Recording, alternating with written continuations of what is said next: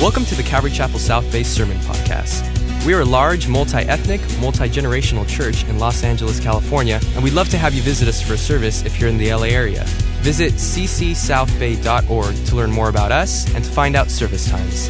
If you have any questions, shoot us an email at hello@ccsouthbay.org. Enjoy today's sermon, and we hope to see you at church soon.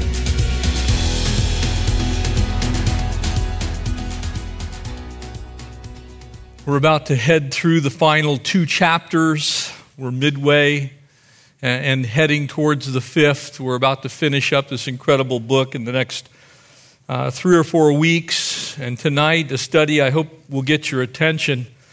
Boasting is brainless. Boasting is brainless. It is one of those things that in the way that we think about God should affect the way that we reach out to the Lord in all things pertaining to life and godliness. So many Christians almost treat God like he's the emergency button, or perhaps he's the court of last resort. And in the way that we would understand that is when you look at your life, how often do you go to the Lord first? How often do you go to the Lord last after things blow up in your face?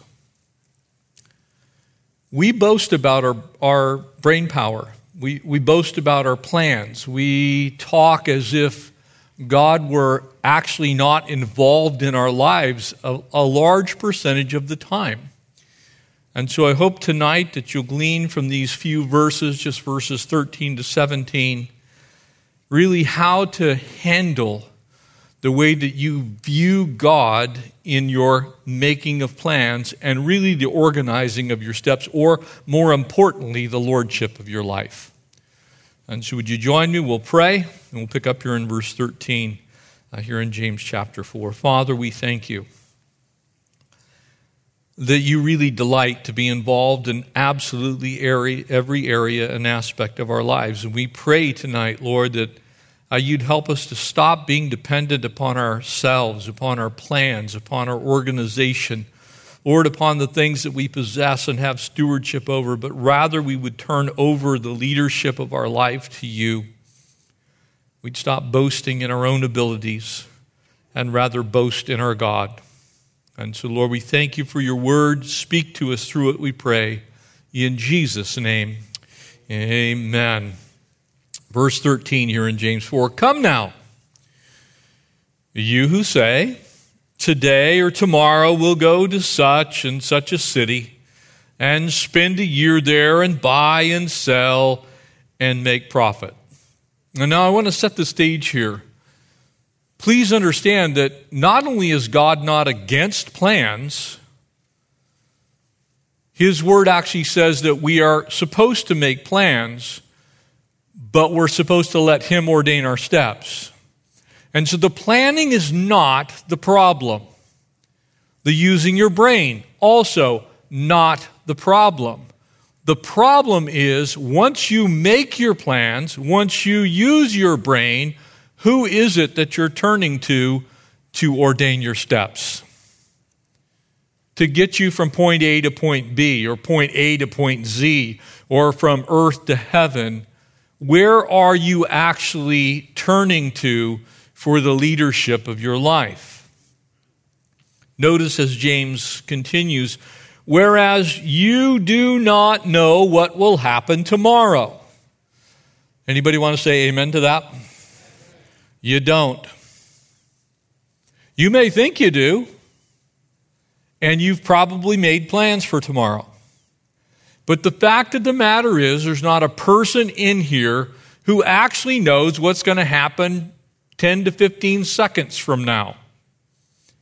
If you really want to look at it from the eyes of the Lord, just like that poor UPS worker in San Diego who was sitting in his truck on a suburban street and was dead before he knew what hit him because a plane dropped out of the sky. It wasn't anywhere near an airport. You don't know what's going to happen 10 seconds from now. You may think you do, and you may think that you have control over said events. But the truth is, you have very little control over anything. And you certainly don't have control over your tomorrow. But who does? That's the Lord. And so we should be constantly aware of the lordship of Jesus Christ. For what is your life?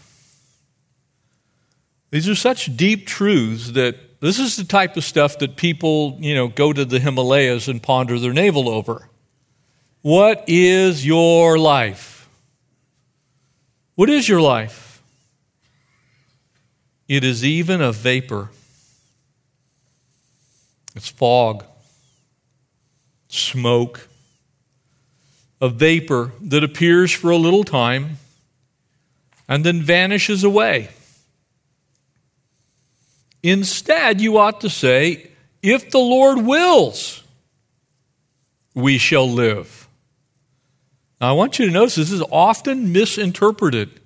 It literally says, if the Lord wills, we shall live. In other words, the emphasis there is, if the Lord doesn't will for you to live one more day, you're not going to. The Lord actually has your life in His hands. And it is only the will of the Lord that allows you to live yet another day. And if He ever decides in His marvelous timing that tomorrow is not for you, you won't make it. No matter how much Botox you've had, no matter how many vitamins you took, no matter how much you avoided bacon, no matter how good you were at eating kale, no matter what you did to preserve your life, when the Lord says your appointment is up, it is appointed unto man one time to die and then judgment, what we just saw in the book of Hebrews. God has an appointed time for every last one of us. We don't know when that day is. I have buried an awful lot of children. Not one of them did any person involved in that child's life think that was going to be their last day. And by the same token, I have presided over the memorial services of people that have lived to be nearly 100. There doesn't appear to be a rhyme or a reason. There isn't the necessity of living one way versus another way. I've watched people consume so much bacon you would think their arteries could not pass an ounce of blood, that live to be very, very well advanced in age. And I've seen children in the prime of life cut down by rare diseases that no one should ever have to endure. Only the Lord knows your tomorrow. And you need to lay hold of that because it will cause you to live life differently. Because if you see life that way, every single day matters. Every moment of your life has purpose and meaning because the Lord allowed you to live it. That means He must have had a purpose for that moment of that day. And I think a lot of Christians waste time worrying about tomorrow. That's why Jesus said, don't do it. He said, do not worry about tomorrow, for tomorrow will take care of itself. Why? Because He holds tomorrow. God holds tomorrow. Your tomorrow's in His hands. And so when we boast about the things that we have, or when we think that we have full control, or when we start living for the things that we have purposed and planned, we're actually denying that the Lord is in control of our lives to a degree. Understand what James is saying here through the Holy Spirit. We shall live. And do this or that. So not only is your life, but actually the substance of it is in the Lord's hands. Not just the day itself, but whatever is going to happen in it. And therefore, to him who knows to do good and does not do it, to him it is sin. Let's unpack this very marvelous passage that will help us greatly in our daily lives. So you can kind of see God's actually arranging for us to understand he's okay with plans, but he's not okay with our overconfidence in those human plans. And he's definitely not okay if we leave him out of those plans, because ultimately those plans he holds in his hand. He actually has the final say. He's the final authority. You know, sometimes people will ask me, what's the most difficult thing practically about being a pastor of a large church? And I will almost universally say it has nothing to do with the teaching schedule and the people and all those kind of things. It has to do with the buck stops at my desk. I bear the problems. I bear the weight. I personally have to deal with all of the things that might happen in the church. It is my little world that God's put me into to where, Jeff, that's your responsibility. You have that authority. Now, here's the great news. I say that, but actually God has that under control. And to the extent that I'm leaning on him, that lifts that burden off of me. But when I lay hold of it, then that practicality becomes my reality. What I say is the practical thing that weights me down becomes the reality of what has weighted me down. And those two things can be different. In a very real sense, I have things that God's called me to do. They're my responsibility. But ultimately, he holds that day and everything in it in his hands. And so first we see this proposition about boasting. Now, it's likely he was probably in the family carpenter's business. He certainly knew how to work. And he knew that boasting about these things, whether it's the plans or the purposes of man, ultimately could become a trap. And so he kind of takes aim, if you will, at making these plans for the sake of what one might gain from them. Notice he says, buy, sell, and make a profit. The Lord Jesus actually gave us a parable about this very thing in Luke chapter 12. Most of you, if you've studied with us through the Gospel of Luke recently, might remember that particular passage. It's the story of the rich man. And you might remember that rich man had a great plan, amen? He had worked hard, he had done well, he had brought in the grain harvest, and like any good businessman, he's waiting for the proper time to sell. You see, you can have a product, but if you sell it at the wrong time, your profit margin is going to be low. He thought he had it made. I'm going to withhold my grain. I'm going to keep it off the market. I'm going to store it up, and I'm going to wait for just the right moment. And then I'll dump it on the market, and I'm going to become a grain mogul. And I'm paraphrasing. You remember what Jesus said to him? He actually called that man a fool. Do you remember why? Tonight, your life will be required of you. You see, he had a great plan, but he left God out of his plans, so they weren't the Lord's plans. They were his plans. You want God's plans to be your plans, not your plans to have to be God's plans. Do you understand the difference? You want God's plans, God's will. Jesus said, nevertheless, not my will, but your will be done. You want God's plans to be your plans, not the other way around. Because if you begin boasting about your plans, you can be well assured that the Lord doesn't take kindly to having to do battle with your plans. And he will prove your plans to be futile if they're interfering with his lordship. I can tell you countless stories of people that have gone through that particular situation in their life.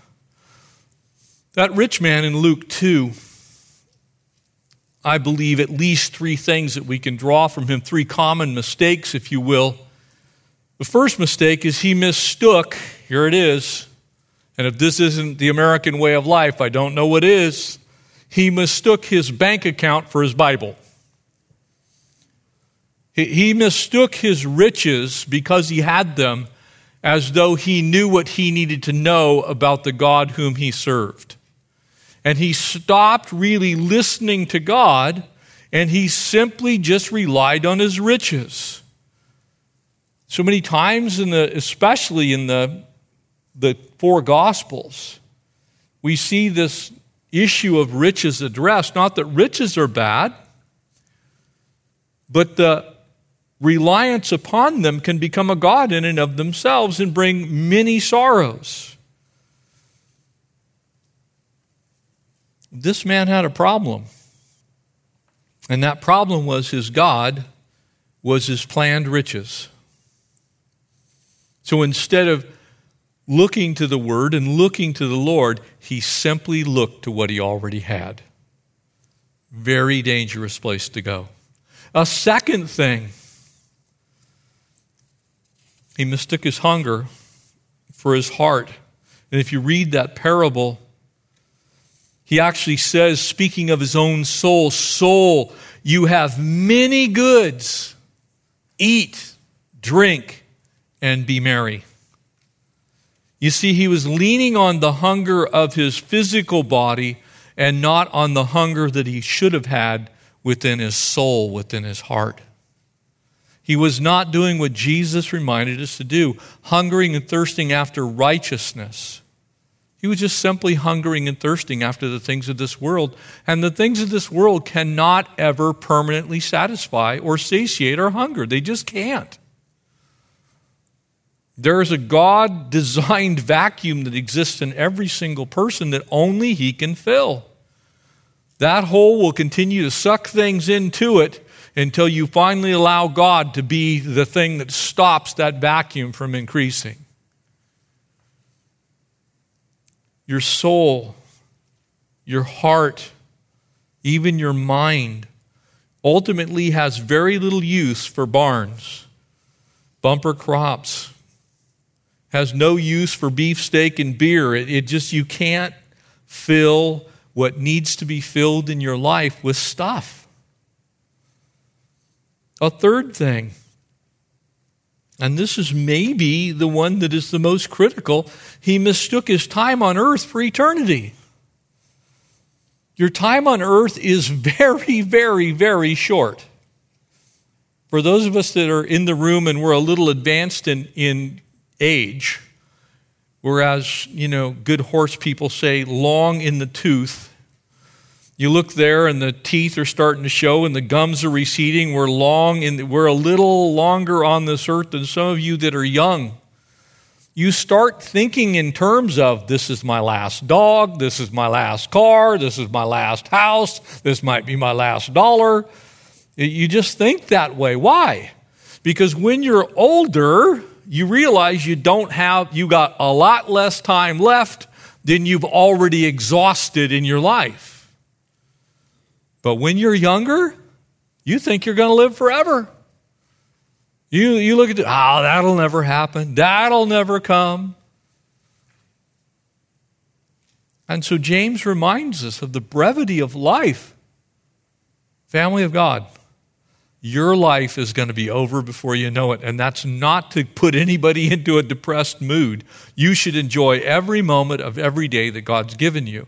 But the fact of the matter is, nobody gets more than maybe 100. You only get 100 years or so. That's it. Eternity is forever. Relative, your life is a vapor. It's exactly what James says. It is here today and it's gone tomorrow. So we spend all this time worrying about the vaporous time that we have called life, and we spend no time worrying about eternity. Why is that important? It's not just your eternity. It's your family's eternity. It's your extended family's eternity. It's your community's eternity. It is your city's eternity. It is your state's eternity. It is your country's eternity. It is the world's eternity that the body of Christ is supposed to be focused on, not your own personal today. Because your own personal today, Jesus said, will take care of itself. We're supposed to be worrying about eternity. And when we have eternity in view, then we have the right perspective of today. But if we don't have eternity in view, we will not have the right perspective on today. This is so important for us to get because it changes literally the way you think.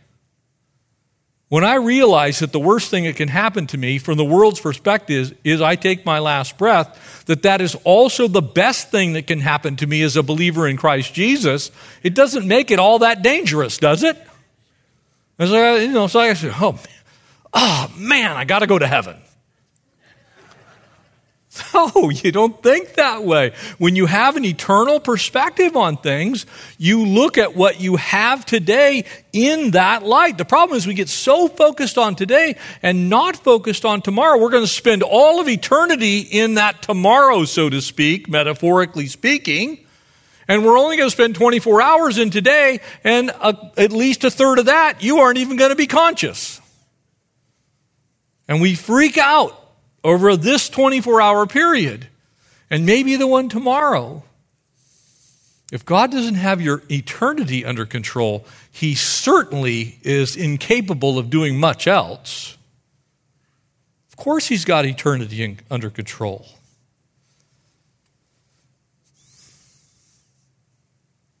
Notice the reality of this problem. We have an uncertain future. There's just really two parts to it. God basically draws this veil between today and tomorrow, and we can't gaze past it. No astrologer can help you see it, no spiritist, no soothsayer, no psychic, no spirit guide. Nobody can get you on the other side of that veil, period. It can't be done. And so you will never know what's on the other side of that veil. You may guess correctly every once in a while. You might have some good ideas. You will probably make some plans that will come to pass. But if the Lord doesn't give you that next day, then all of that energy and time that you put in trying to figure that out causes it to all be for nothing. And people turn in incredible ways to this uncertain future as if they can figure it all out. I'm old enough. Connie and I first went into ministry, and there was a pamphlet that just came out by a former NASA engineer, Edgar C. Whisenant, and he wrote this thing, 88 Reasons Why Jesus is Coming Back in 1988. And he predicted literally the rapture of the church. And so here we are in 1988, and I'm thinking, well, what if he was right? Maybe, who knows? Well, I hate to tell you this, but he's wrong. And what he said not only didn't come true, but he went into this precise detail. He gave the date the Antichrist would sign a treaty with Israel. He gave the date that the 144,000 witnesses would be sealed for the work of the Lord. He gives all these dates, and he claims he found some code inside of the scriptures, and he's got all this stuff. Here's the problem. The Bible says no one knows tomorrow. The Bible plainly says no one knows when the return of the Lord is. No one knows when the church is going to be raptured. So all these people that think they can somehow peel back the veil, and I know what's on the other side of today, they're always going to be wrong because the Bible says so. God's not given that information to anyone, because if that person actually had that information, they would be like God, and God's not going to allow any competition. Now, the devil may purpose to allow some of those things to happen, But from God's perspective, he wants you to trust him for today. And so this whole dependence on trying to figure out things that you can't know is really kind of silly. It's brainless. Make your plans. Do what God asks you to do, and then leave the results in his hands. The second thing is the frailty of the human condition. You can't know what tomorrow holds, and you might not make it to tomorrow. It's just that simple. I've had people that I know that have gotten cancer, and they've been gone in a matter of months. They thought they had their whole life ahead of them. I can't even tell you how many pastor friends, people that I've known in ministry, we're getting ready to do this and do that, and all of a sudden they're home in heaven. Now, from our human perspective, we look at it and go, oh, that was unfair. And to some degree, from a human perspective, it seems so. But from God's perspective, he doesn't make mistakes. We are just simply very frail. I want you to think about your body for a second. You might live if you were deprived of oxygen for 3 minutes. You might recover from that, maybe. Highly likely not without massive brain damage, but you might live if you simply had your airway cut off for 3 minutes. If somebody applied 12 to 14 pounds of pressure to your neck in the right direction, you might possibly survive that type of a blow. If your body temperature exceeds 104 and makes it to 106, you might survive that type of a fever. Think about where you are normally, 98.6, almost 99 degrees. 7 lousy degrees, and you are DEAD dead if you stay that way for very long. Why am I giving you these depressing stats? Because you're actually very frail. And were it not for the sustaining hand of the Lord, we wouldn't exist. You ever thought about the amount of gravitational force that's exerted on your body? Probably most of you are going, no. It's just the right amount so that your blood vessels don't collapse, so that your heart can pump blood.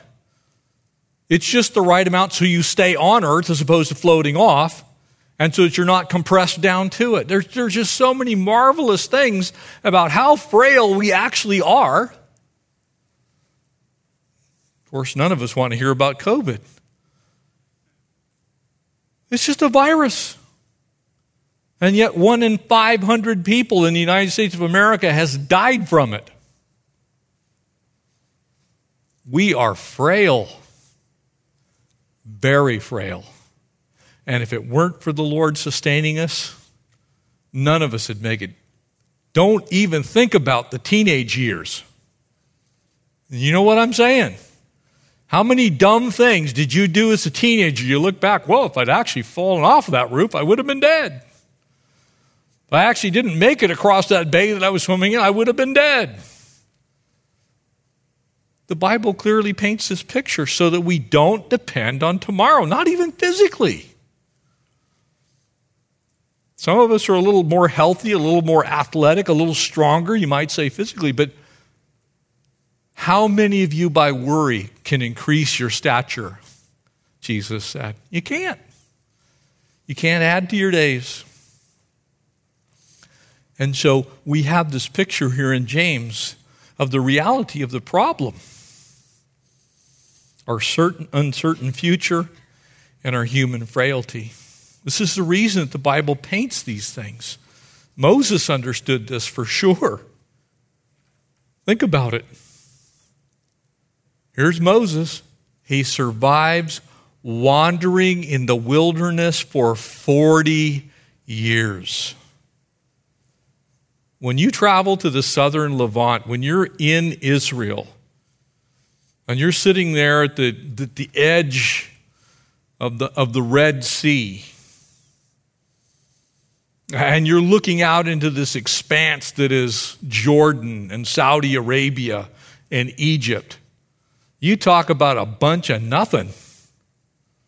You know, we drive out across our desert, Mojave Desert here, it seems like there's nothing now, but at least there's plants out there. There's no plants. It's rock, it's sand, there's nothing.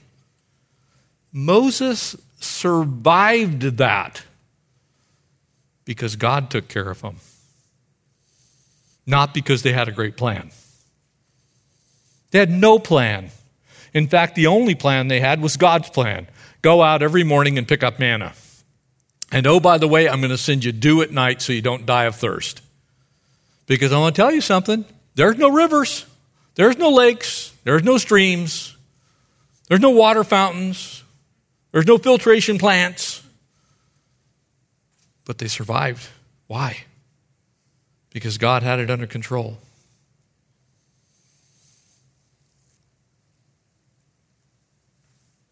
This vapor that we are gives us a couple of lessons. Water obeys the downward pull of this world. If you take water, actual H2O in its liquid form, it actually is going to respond to gravity, isn't it?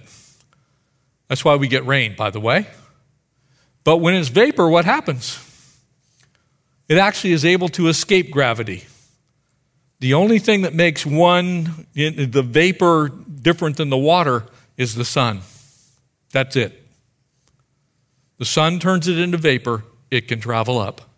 And in the same way, the sun, S-O-N, in your life, makes your life so that vapor of your life can travel up. Otherwise, it stays on this earth. Amen?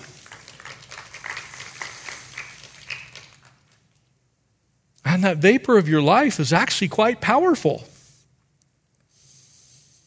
Just as in 1763, when James Watt, who was a rather thoughtful scientist, was sitting watching a pot of water boil. As the lid was on top of the pot, he noticed that the lid was actually being moved by the steam. And he realized that there must be something to this, even though the steam, when it came out, you couldn't actually really see it for very long, but it was dispensing energy. And the same way, your life, for the most part, really doesn't have a whole lot of substance to it, but because of it being harnessed by the Holy Spirit, it has power to move mountains. God wants to use the vapor of your life just like the steam inside of a steam engine, which ultimately would cause us to end up in the Industrial Revolution. It would cause steam train travel. We'd be able to move goods across the globe, all over Europe and here in the United States. All you had to do is channel that vapor.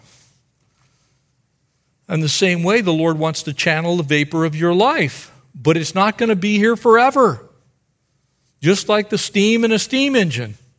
Once it goes by and that engine goes by and that steam's come out of the smokestack, and that transference of that energy that's produced by the expanding gases is transferred into linear motion through a piston that simply moves back and forth. Once that's done, the vapor's gone.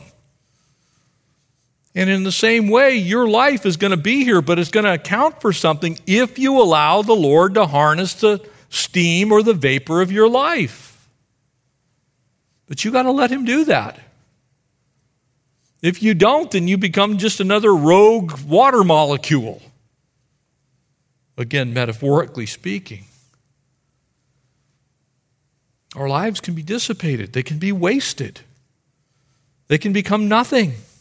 They can drift in the atmosphere. Or we can be channeled and changed and contained, and we can accomplish great things for God. The choice is yours. What are you going to let God do with the vapor of your life? Because you are vapor. The question is, what's going to happen with it? And so we see a powerful proposition that comes before us now. For you ought to say, if the Lord wills, we shall live and do this or do that. Kind of brings us back around to the original thought. If the Lord wills. The Lord wills to do great things with your vaporous life. The Lord wants to take you and use you. You may feel that you're insignificant. You might look at your life as though I'm just a water vapor. I'm just another molecule of H2O that's being heated up. But from God's perspective, He sees the individual accomplishments that He wants to do with your life. And He's just sitting there going, I want to use you, Jeff. But you got to do things my way. I'm in charge, you're not. You need to let me harness who you are. And so there's a proposition here for us. We're going to be going to the book of Joshua next, so you can kind of put on your get ready for war hats as Joshua goes into the land and begins this conquest of Canaan. Very exciting book. Lots of wonderful stories in it, ones that you're familiar with. But when you get into the book of Joshua, a couple of things, two stories that you're probably familiar with is, the first one is Jericho. Everybody who's been in church for a week, Joshua fought the battle of Jericho. And they marched around the city and they blew trumpets. The walls came tumbling down. There's this incredible thing, and it was the plan of God. It didn't make any sense. And they went out and they did this wonderful thing, and the walls came down and they were victorious. Like, yes! And the next city that they're going to conquer is a far less formidable city called the city of Ai. And so Joshua doesn't consult with God. He figures, we got this. We'll just go do what we did at Jericho. The problem was he didn't count on a man named Achan, who had stolen the treasure that had been consecrated to God, and it was inside of the camp of the Israelites. And so he didn't even ask. They just went and did their own thing. They were routed. It was embarrassing. They were defeated. And the point is this: no matter how much it looks like you don't need the Lord, you need the Lord. No matter how good your plans were yesterday, you need the Lord's plans for the rest of today and tomorrow. And so do I. So do we collectively. And so Joshua kind of acted arrogantly. He was that person that we started with. Boasting is brainless. It's like, we got this. Don't need you, Lord. Well, no, you really don't. You might think you don't need me, but actually you need me more for Ai than you did for Jericho. I had Jericho set up, but I was checking to see how you would respond, and I let you handle the plans for Ai. And you didn't even ask me. And they lost. And they didn't kind of sort of lose. They got slaughtered. When you look at the life of Jesus, and I won't belabor this, but if you just simply in a tertiary way, look at the life of Jesus, you find Jesus constantly seeking the will of his Father. He is in prayer throughout his whole life. Remember how he lifted up his eyes and prayed and broke the bread.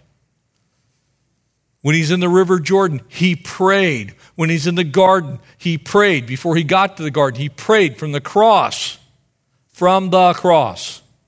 Father, forgive them. You know why? Because it was an inhuman thing that had happened to him, and it would take inhuman grace to get him through that time. That was not the grace that you get just from being diligent. That was the grace of God the Father poured out on Christ the Son. And Jesus needed it. And so we asked for it. Father, forgive them. Because I guarantee the Father was sitting in heaven, probably with fire in his eyes, going, how dare you do this to my son? Even though it was his plan. The torture that Jesus endured, Jesus prayed for you from the cross, for me from the cross. How much more do we need to seek this incredible dependency on the Lord himself? The life of Jesus is the record of his dependency on God the Father. Period.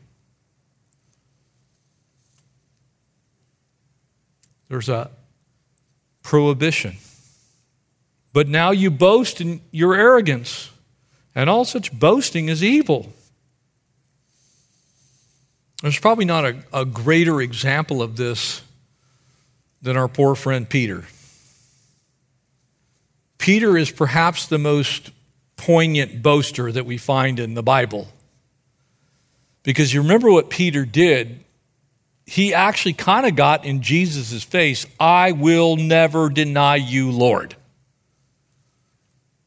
Now, as much as his intent may have been well-intentioned, it was still boastful. It was prideful. And to prove it, there's a reason that Peter had a sword in the garden.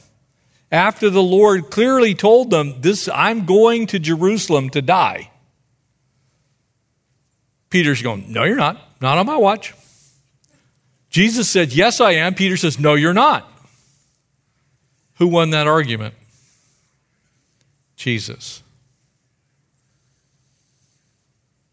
You see, so God literally is against that pride. He, as much as Peter may have been well-intentioned, he should have understood that this same one that could walk on waves on the Sea of Galilee, the same one that could feed the thousands on the mountain, the same one who could heal the leper and heal the lame and raise the dead, the same one actually said, I'm going to die. And you talk about presumptuous. No, you're not. Yes, Peter, I am. And you need to rest in what I've said. If there was a lesson the church needs to re-engage right now in our day and time, is what the Lord has said he means. His word is true. And when we follow it, we're not going to be proven wrong.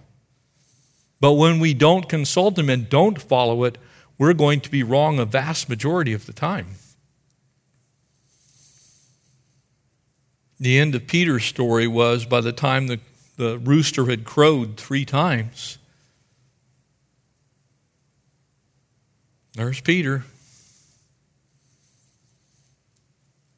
Peter's pride in himself. Peter's planning for the future by getting a sword.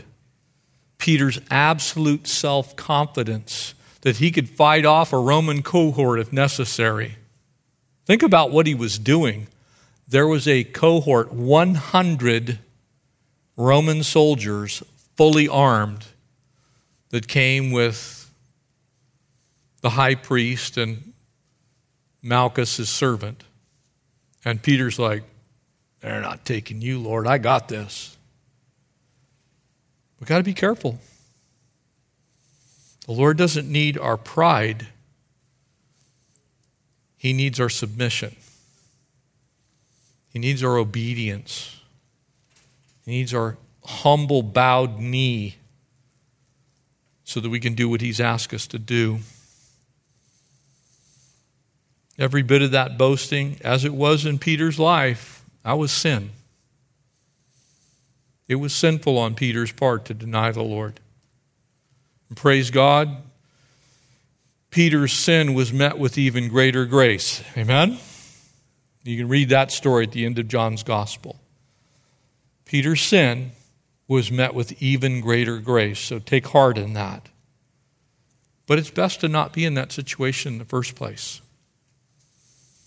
And finally, at the end of this, there is a powerful principle that we can close with.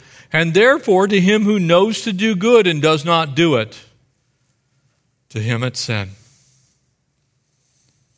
Much of God's plan for our lives, much of his will is actually revealed in his word. We actually have the answer to a very large percentage of the things that we will face in life.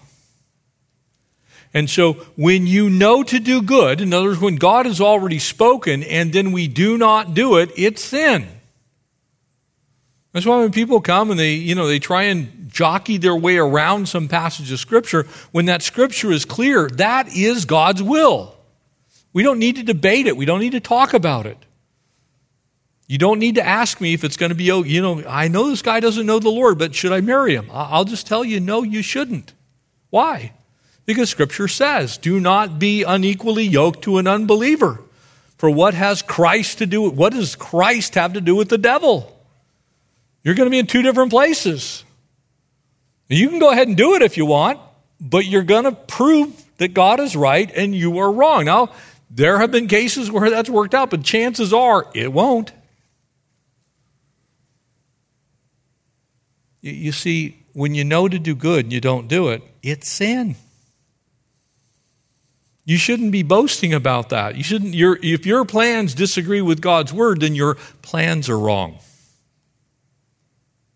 That's what you need to know. And that's also the path you need to take. And in no place is that one better illustrated than in the story that we call the story of the Good Samaritan. Remember, there's a priest, and he's on his way to Jericho. They're on the Jericho Road, which winds through a series of canyons, leaves East Jerusalem, and goes through these wadis and just kind of winds all over the place. As the crow flies, it's only about 11 miles to Jericho, but the Jericho Road's about 27 miles long. I mean, it literally goes everywhere, goes through every canyon and down through these desolate valleys. During biblical times, because of the turns and twists and the hidden little box canyons, it was a place where robbers would wait for people to come by. And so here's this man, and he's beaten nearly to death, and he's laying in the road, and a priest comes by. Do you think that priest knew what the Old Testament said about people who met an unfortunate end? What they should do for that purpose, for that person in that place? This is a man who had been officiating at the altar, who had declared God to be holy, who had declared God to be the one who watches after the least of these, who would have known surely what to do with someone who had been disadvantaged and harmed. Certainly, you would think a priest would have stopped and done something for that man, irrespective of the fact that he was a Samaritan. He would have even done it for his neighbor's donkey.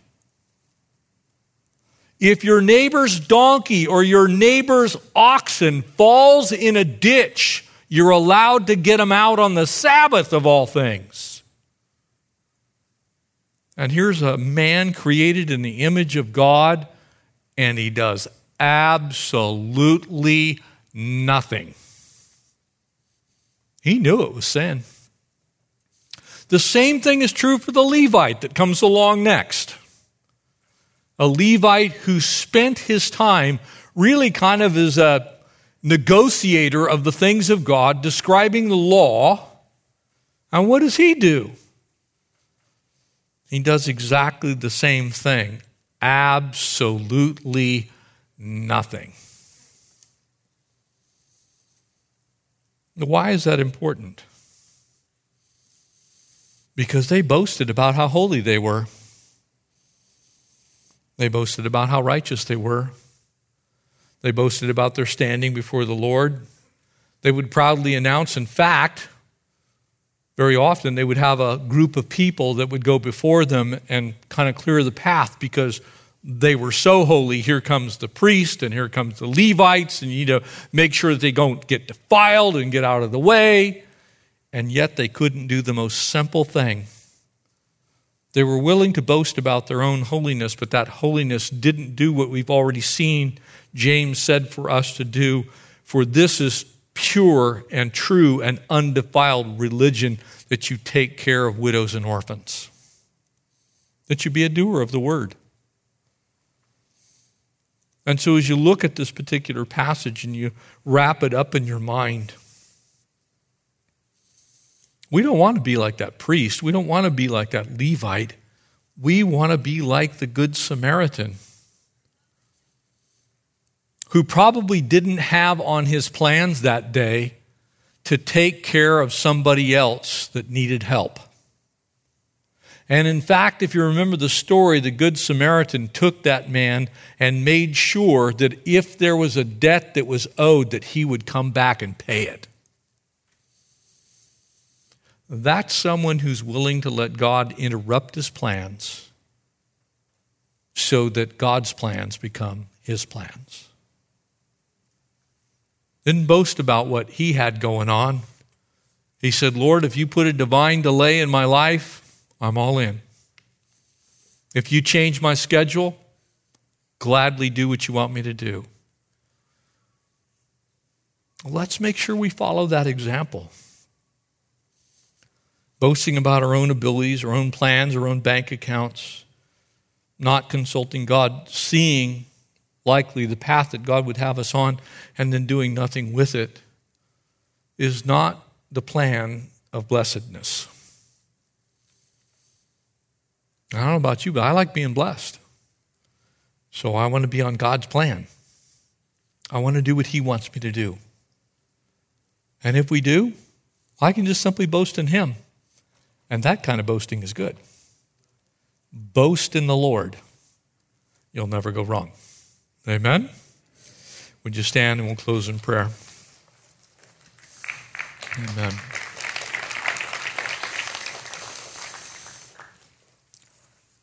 Father, how silly it is when we toot our own horns or we talk about the things that we are going to do or might have and we don't consider you. And so, Lord, help us to put you first. Lord, we thank you for your grace that takes our failures, Lord, the things that we don't do well, and you help us the next time to do them better. And Lord, we're so grateful for that. I thank you for that in my life, Lord. It isn't about sinless perfection. It's about a change of direction. And so, Lord, help us to change.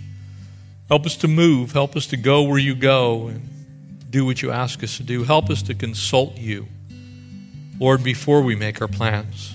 Help us to never trust in our bank accounts or our brains, but help us to trust in the Lord and not lean on our own understanding, and in all of our ways acknowledge you and let you guide and direct our paths, even if it takes us to a man who's lying on the side of the road that needs care.